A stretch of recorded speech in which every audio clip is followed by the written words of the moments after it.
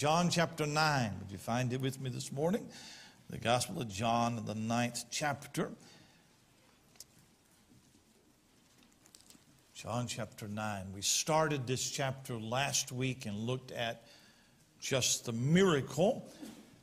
And this morning we're going to look at the aftermath of the miracle. I have a tall task before me because I've got to go from verse 13 down to verse 41 this morning. So settle in. It'll be a while. It won't be too bad. But John chapter number 9.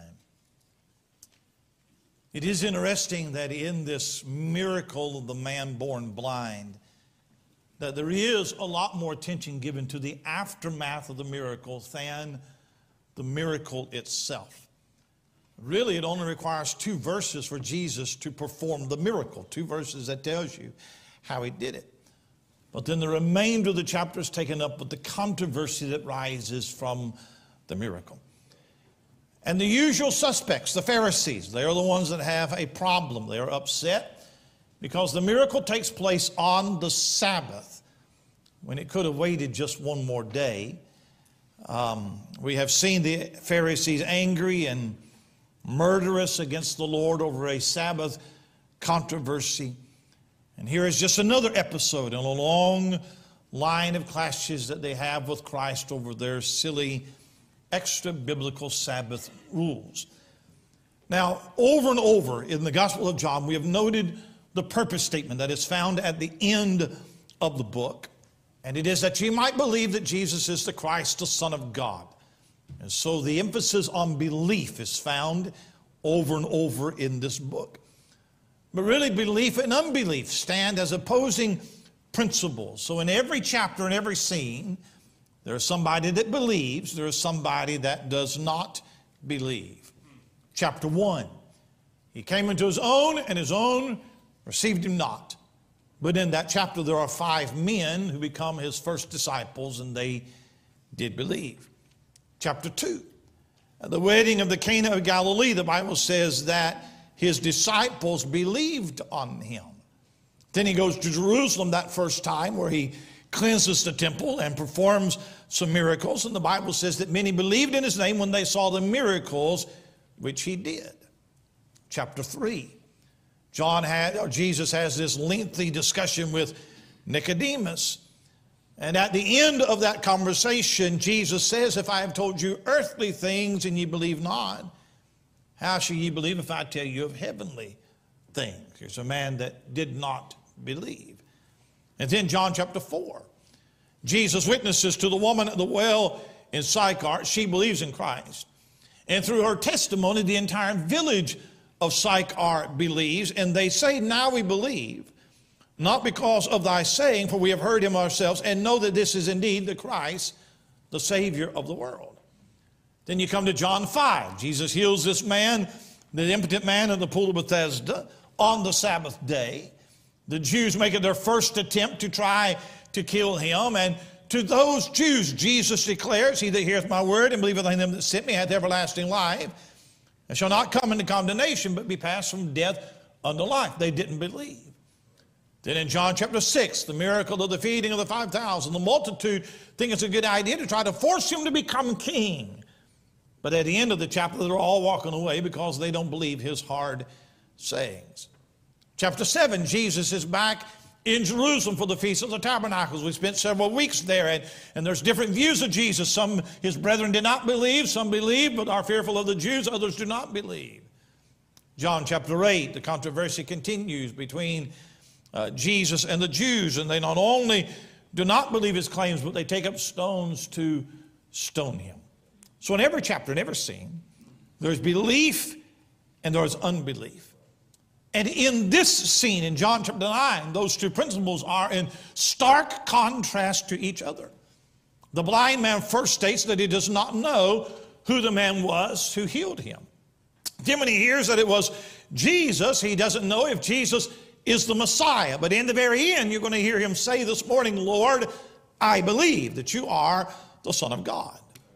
But in the same picture are Pharisees who have more evidence than they know what to do with, but they choose willful ignorance, willful, deliberate blindness to the Son of God, belief and unbelief. The blind are made to see, and the seeing are made blind. And that's exactly how it is with the gospel. Either the light of the gospel opens blinded eyes and the unbeliever believes, or the sinner refuses to believe. And most men do not believe because they refuse to believe. It is not for lack of knowledge. It is not because of insufficient evidence. It is a lack of conviction and desire. Jesus has already performed so many miracles, but when you see a man who was born blind be healed, what else do you need to see? What else is there to say? If this miracle does not convince you that the healer is the Son of God, then there is no miracle that is going to convince you. And that's what we see in this passage. Unbelief that is so strong and that is so obstinate in the heart of the Pharisees that no miracle, no teaching, no sign could ever pierce the darkness of their heart. And I say to you this morning that when we try to witness to someone as we should, the greatest obstacle that we will ever face is the obstacle of unbelief. Either they do not believe that they are a sinner, or they do not believe that God would send a sinner to hell, or they don't believe the crucifixion and the resurrection are true, and they go to hell because of their unbelief. And the task of the soul winner is to somehow break through the darkness and the lies and the false notions that Satan has planted in their mind so that they can finally see the truth. But when a man persists in his unbelief, it is as if the darkness gets only blacker and blacker and deeper and deeper. And when a man does not believe because he loves his sin, he does not want to believe, then he will demand more evidence while ignoring the evidence he's been given, because unbelief is as much moral as it is intellectual. And in this story, there are four movements, there are four scenes of investigation as the Pharisees investigate this miracle. And in every scene, in every interrogation, here's what you're going to see. You're going to see this man's faith grow while you see these people, these Pharisees' unbelief grow in animosity as well. It's as if you can see blinded eyes opening to the faith and seeing eyes closing to the truth. One man grows in his knowledge and acceptance of Christ while other men grow in their unbelief of Christ. That's the story of the gospel. When you witness and people get saved, they grow in faith, but when you reject the gospel, they grow in animosity toward the gospel. So here's the way I'm going to take the passage this morning. I'm not even going to outline it, but here's what I want you to see. I want you to see blindness and belief next to each other. So what we're going to do is we're going to start in verse number 8, and we're just going to make our way down to the passage. I'm watching the time, and I want you to see at every step, one man getting closer to the truth and one man getting farther away from the truth. The blind seeing and the seeing made blind. Now, the first scene, if you want to mark it in your Bible, is John 9, verse 8 through verse number 16, all right? Watch it with me now, verse number 8. The neighbors, therefore, and they which before had seen him that he was blind, said, Is not this he that sat and begged? Some said, This is he. Others said, He is like him. But he said, I am he. Therefore said they unto him, How were thine eyes opened? He answered and said, A man that is called Jesus made clay, and anointed my eyes, and said unto me, Go to the pool of Siloam and wash. And I went and washed, and I received sight. It's not clear that anyone knew what was happening to the blind man until he comes back from the pool of Siloam, this time without a walking cane, tin cup, dark sunglasses. So it's obvious that something has happened. And when the neighbors saw him that he had sight, they are so shocked that they're not sure that it's the same man. Now, gaining sight doesn't change your physical appearance. But the change was so great in blindness to sight that they said, this is not the same man. And by the way, it's good when your neighbors can tell that you have been with Jesus. It looks like John, but he don't act like John. He don't talk like the John I knew. I'm not sure it's even the same John. That's what they're saying, all right? When your neighbors see the change, then they have to ask what happened. What happened to you? Here's the reason why. Your neighbor believes in a show-me religion. He may not believe your doctrine, but he believes that if you believe your doctrine, that your doctrine should do something in your life. He may not believe your religion, but he believes that if you got religion, then it ought to make a change in your life. Your neighbors may not believe anything that you say, but they want to see something change in your life. Now, the blind man, he knows absolutely next to nothing at this point. And here's the reason why. Synagogue rules did not allow the blame or the lame, the blind or the lame or the disease to come into the synagogue. So it's very likely that he's not really well versed in Old Testament scripture. Maybe he has heard of Jesus, maybe he has not. So when they ask him, tell us what has happened, here's all that he can say. All that I know is that a man named Jesus came by, told me to wash in the pool of Siloam. I did that, and I was healed. He could not have given you a Romans map to heaven. He would not have been able to argue any theology that you wanted to argue. He didn't know the answer to any hard questions. All I know is Jesus passed by. I was blind, and now I see. And you and I have a book full of excuses as to why we don't witness, and one of them is I don't know what I would say. But can you say, Jesus passed by my way and my life was changed forevermore?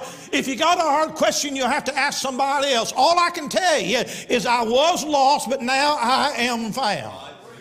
I may not be a scholar, but let me tell you what Jesus did for me. You'll have to ask the theological pretzels to somebody else. All I can tell you is Jesus passed by my way, and things have been different ever since then.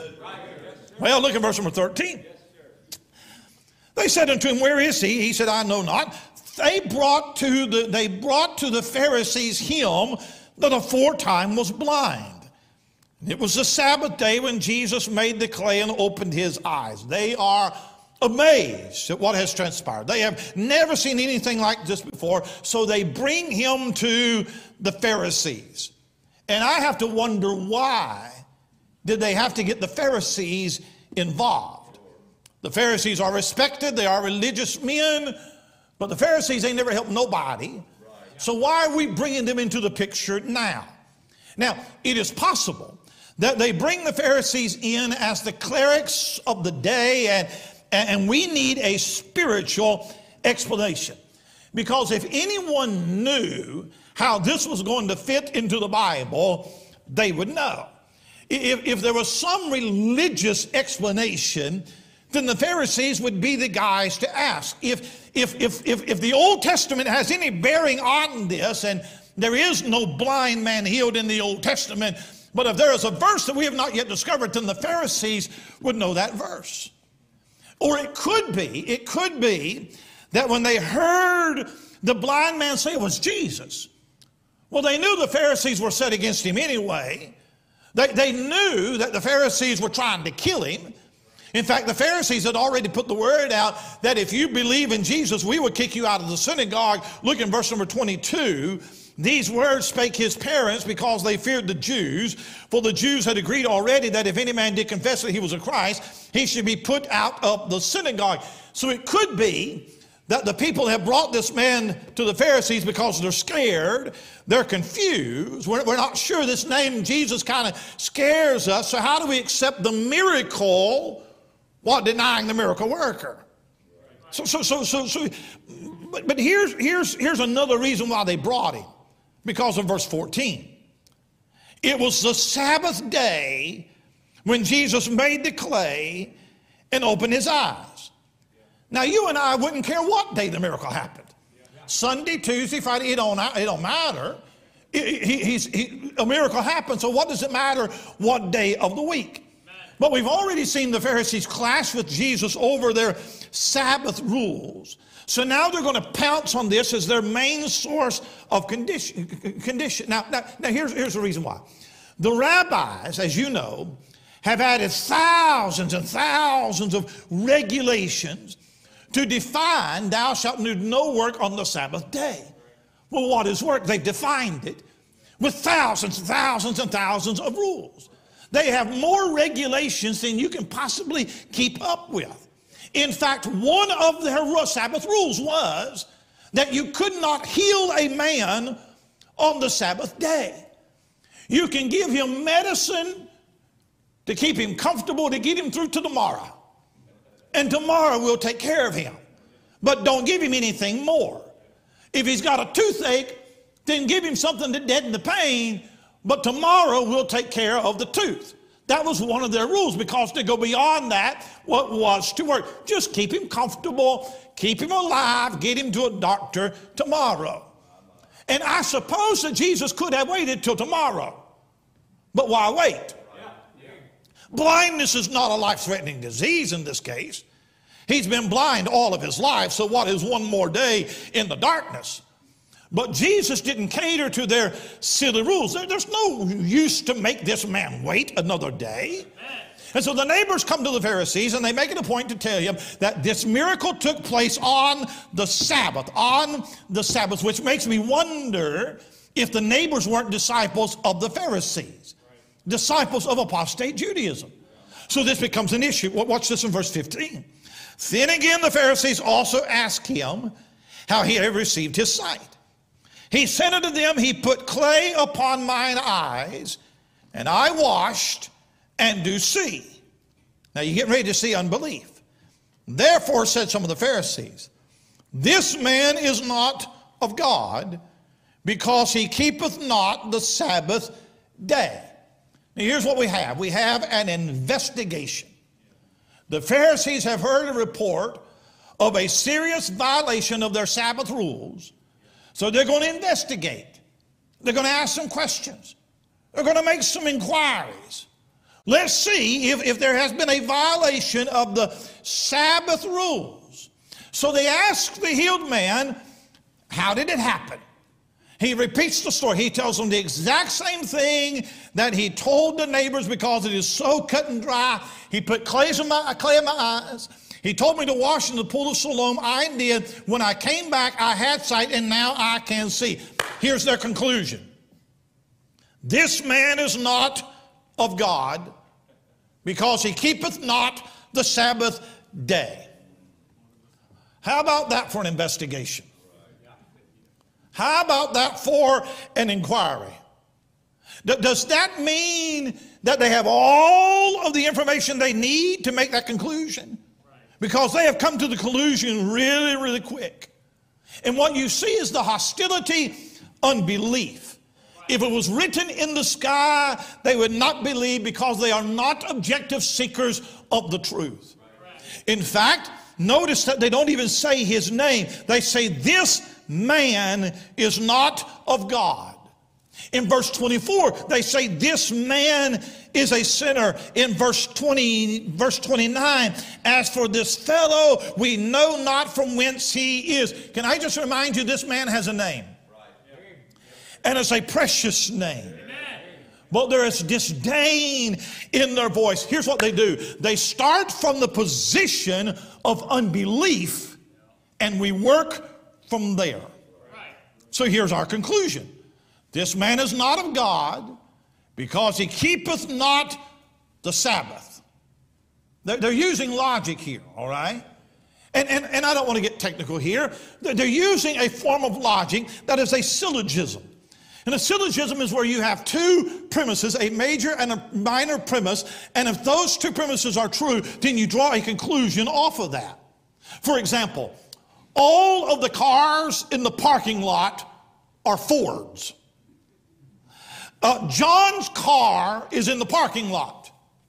Therefore, John's car is a ford. So, two premises, and I come to a conclusion. Here's their premise. All people from God keep the Sabbath. Jesus didn't keep the Sabbath. Conclusion, Jesus is not from God. That's their investigation. When they hear that it is Jesus who did the miracle, they don't wait to see if he is from God. They have already decided that he is not. They begin with the conclusion and they reason backwards. They say in verse 16, this man is not of God because he keepeth not the Sabbath day. Watch this. Others said, how can a man that is a sinner do such miracles? Oh, so now we got a split now. Because now there's some people, they're not too sure about that. I understand what you just said, but how can a man who is a sinner do such miracles? Here's their premise. Only God can open blinded eyes. Jesus opened blinded eyes. Amen. Jesus must be from God. Amen. How can a man who is a sinner do such miracles? Now here's what's interesting to me. That's the last you hear from that crowd. It's almost as if they get shouted down. They do. And the Pharisees take over. And after verse 15, you don't hear anything else from those people anymore. It's the only spark of belief in the passage. And they're quickly they're just shut down. And they decide it's best for us to just keep our mouths shut. And it's telling how that unbelief is so aggressive. Unbelief has already made up its mind. And it challenges anything or attacks anything that challenges their unbelief. They make an intellectual conclusion. They're very quickly going to go to an emotional conclusion. And then they're going to go from verbal to physical when they kick him out of the synagogue. Their conclusion is that Jesus is not of God. And when that conclusion is challenged, they begin to attack those who challenge that conclusion. That is the hostility of unbelief. And I just want to say this before I move on. Unbelief is not passive. Unbelief is aggressive.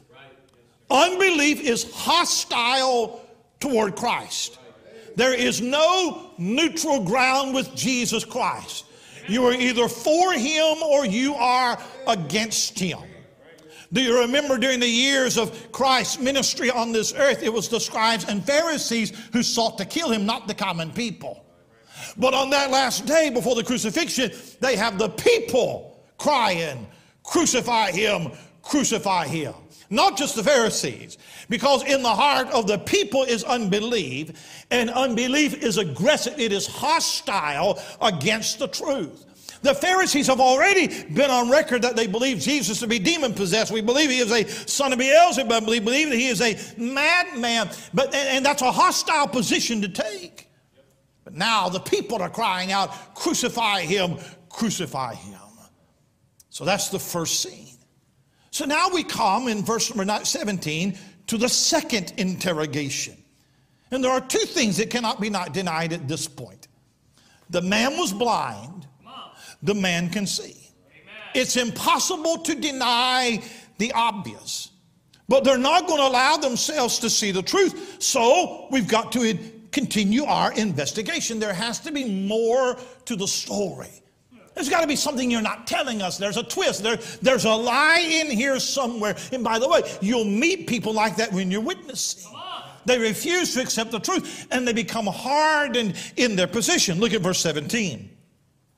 They say unto the blind man again, what sayest thou of him, that he hath opened thine eyes? He said, he is a prophet. We've already determined that Jesus is not from God because he doesn't obey our silly Sabbath rules. But what are we going to do about this healing? We can't dispute the miracle. But we're afraid that people will start believing that this Jesus is the Christ, so we're going to have to discredit him somehow. So they asked the blind man, what do you think about this man? You say it was a man named Jesus, but who is Jesus to you? And I love how this man will give his testimony 4 times in this chapter, and it's the same every time. It didn't matter who he tells the story to. It is the same story. You know, it's hard to get a man off his story when he's just stuck on the truth. And getting saved becomes so real and so vivid to you that the story is all the testimony that you need. And it doesn't matter if you're talking to your family or to your neighbor or to a religious person or your boss. It's the same story. Now watch this, because I told you blindness and belief at the same time. And I want you to watch how this man's faith grows. Before, all that he knew was his name. That's all that I know. But now that I've had time to think about it, I believe that he is a prophet. A prophet. A prophet is a messenger from God. A prophet is someone who is sent from God. A prophet is someone who speaks for God. I know his name, but now I believe that he is a man sent from God. The only interaction that he had with Jesus was the first one. After the healing, there's no report that he goes back to Jesus, never sees him after that. But he testified to what Jesus had done. Now he's going to testify to who Jesus is. Now that I think about it, I don't think he is just an ordinary man. Now that I've had time to dwell on it, and you're asking me for somebody to do what he did for me, this man has to be sent from God. He did what no one else could do, so he must be what no one else is. And when you get saved, it won't be all just about the miracle, but it'll be about the one who did the miracle. I can't tell you what he did without telling you about who he is.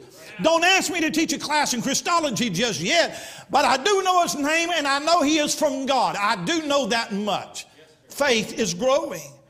Well, it's not satisfactory. Verse 18, are you still with me? Verse 18, the Jews did not believe concerning him that he had been blind and received his sight, until they called the parents of him that had received his sight. They asked them, saying, is this your son, whom ye say was born blind? How then doth he now see? We're going to see unbelief going the opposite direction now. The blind man, he's getting closer and closer to the truth. The Pharisees, they are getting farther and farther away from the truth. Not satisfied with the blind man's testimony, now we're going to go talk to his parents, and it's going to get a little bit ridiculous. Right. Is that your son? Yes. Are you sure he was blind? Yes. Are you sure he can see now? Yes. And this always amazes me in this story right here. Yes, this is our son. Yes, he was born blind. Yes, he has been healed. How did it happen? Verse 20. His parents answered them and said, we know that this is our son, and that he was born blind. But by what means he now seeth, we know not. Or who had opened his eyes, we know not. Oh, he's our son. Right. He was born blind. Amen. Something's happened where he can see. How did it happen? We don't know. Yeah. I don't know who did this. Huh? Does that make sense to you? Does it mean that they haven't heard what has happened? Does it mean they don't believe what has happened? Huh? How can you not know? Everybody else in town knows. Why do they not know? Well, the next verse tells you, verse 22. These words spake his parents, because they feared the Jews. For the Jews had agreed already that if any man did confess that he was Christ, he should be put out of the synagogue. They knew, but they were afraid to say his name. If we say it was Jesus, then that brings us to the unthinkable conclusion that this Jesus is from God, because only God could do this. But if we tell the truth, we'll be thrown out of the synagogue. We'd accept the truth, but there is a price to pay for the truth. For the Jews, synagogue life wasn't just religious life, it was societal life as well. Everything wrapped around the synagogue. And for you to be excommunicated from the synagogue, that was a mark of shame and disgrace. In fact, if you died while you were excommunicated from the synagogue, they wouldn't give you a proper funeral. so you would be dishonored even in your death. It is a big deal for the Jews to get kicked out of the synagogue. And for fear of the Jews, they said, he's our son. He was born blind. He has been healed. We have no idea how it happened. And how many people have you ever shared the gospel with that would have believed, but they counted the cost of believing? There's a cost coming to Christ. There's a price for believing the gospel. And here are men, they can see the truth just as plain as day. They know that healing is of Christ, but we cannot come to that conclusion. Well, we come to verse 24, and here's the third movement in this. They're going to call the men again. And there's something about this miracle, the Pharisees won't drop it. Right. At this point, they've talked to the neighbors. They've talked to the blind man. They've talked to the parents. It's been the same all the way. He was blind. Jesus has healed him. There's no trickery here. There's no fake healing here. There's nothing we're not telling you, so you're going to have to accept it. But they're set in their unbelief, so they bring the blind man back again. Now look at it in verse 23. Therefore said his parents, he is of age, ask him. Then again called they the man that was blind, and said unto him, give God the praise. We know that this man is a sinner. Now, I'm not sure exactly what they're saying when they said give God the praise. We know this man is a sinner. Here's what I think that they are saying. I think it's kind of like when Joshua told Achan, give God the glory, tell us what you've done. The only way God's going to get any glory is if you tell the truth and come clean. And I think that what they're saying to this blind man is give God praise. The only way that God's going to get any honor if you come clean, tell the truth. Now, we know you're holding something back on us. We know the story's not like you're telling us. We know that this man is a sinner, so give God the praise and tell us the truth. It can't be that he's from God. Because, well, it just can't be because we don't believe that. And I love how he responds. He says in verse 25, whether he be a sinner or no, I know not. One thing I know, that whereas I was blind, now I see. You say you know a thing? Well, I know a thing too. You say you know he is a sinner? Well, let me tell you what I know. I know that I was blind, but now I see. Hey, can I tell you, do not be intimidated by the knowledge and the expertise and the brains of the world. They'll try to intimidate you with what they know. Have you ever noticed how there is an expert on everything? If you watch the news, there is an expert on climate control. There is an expert on race relations. There is an expert on gender confusion. They have an expert on everything. Can I tell you the expert is usually wrong? The expert is usually wrong. So when the Pharisees will say, we know, we're an expert. We know. They're wrong in what they know. They're wrong. You don't know anything. We know he's a sinner. How do you know that? What sin has he committed? Give me evidence that he is a sinner. And when you see someone claim to be an expert, be extra suspicious of anything that he says, because the experts are usually the first ones wrong. He says, whether he be a sinner or not, no, I know not. One thing I know, that whereas I was blind, but now I see. Same story. Third time that he's told it. And it's the same story. You get into trouble when you try to witness to something that you don't know. So stick to what you know. And don't be afraid to say, I don't know about that. I'm not sure about that Bible verse. You know, I'm not sure what Ezekiel 48 is all about. I don't know. But here's what I do know. I was blind, but now I see. At the beginning of the chapter, they are raising the question as to why is he blind? His sin or his parents' sin? This man never questions that because he doesn't know. All that he knows, it's a brighter day since Jesus passed by. All that I know is my life's been changed. It's been rearranged since Jesus passed by. That's all that I know. Verse 26, then said they unto him, what did he to thee? How opened he thine eye? Oh, come on. Come on. Really? How many times have you heard it? What did he to thee? How opened he thine eyes? He answered them, I have told you already, and ye did not hear. Wherefore would ye hear it again? Will you also be his? This is the third time. I'll tell you as many times as you're asking me. As long as you're standing here, I'll go ahead and I will tell you the story again. And it's getting a little bit ridiculous. And I think that this healed man is getting a little bit irritated because so far nobody's glad that he can see. So far, nobody's rejoicing that he's not blind anymore. So far, there is no celebration that he has received his sight. It is all about the Pharisees trying to prove something that they already know, and that is that Jesus is a sinner. And as they get deeper and deeper in their belief, he's moving closer and closer to the truth. Here's what he says. He says, will ye also be his disciples? That's being sarcastic because he knows they want to kill him. But catch the word. Will ye also be his disciples? Also. He has gone from knowing just his name. I believe he is a prophet. And if I could find him again, I'd be his disciple. I'd sit at his feet and I'd learn of him. I'd follow him everywhere that he goes. I don't know much about him, but I'd like to know more. I don't know. I don't know where he's going. Don't know what he's about.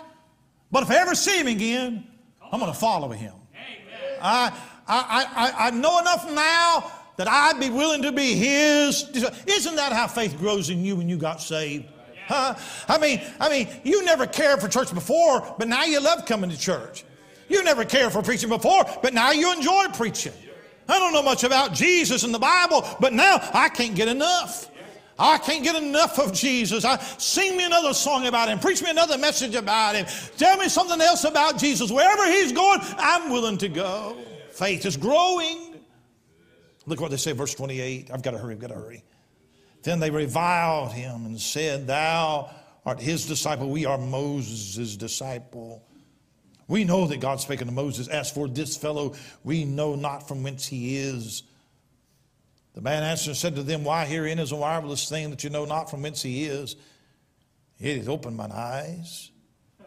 Now we know that God heareth not sinners, but if any man be a worshiper of God and doeth his will, he heareth.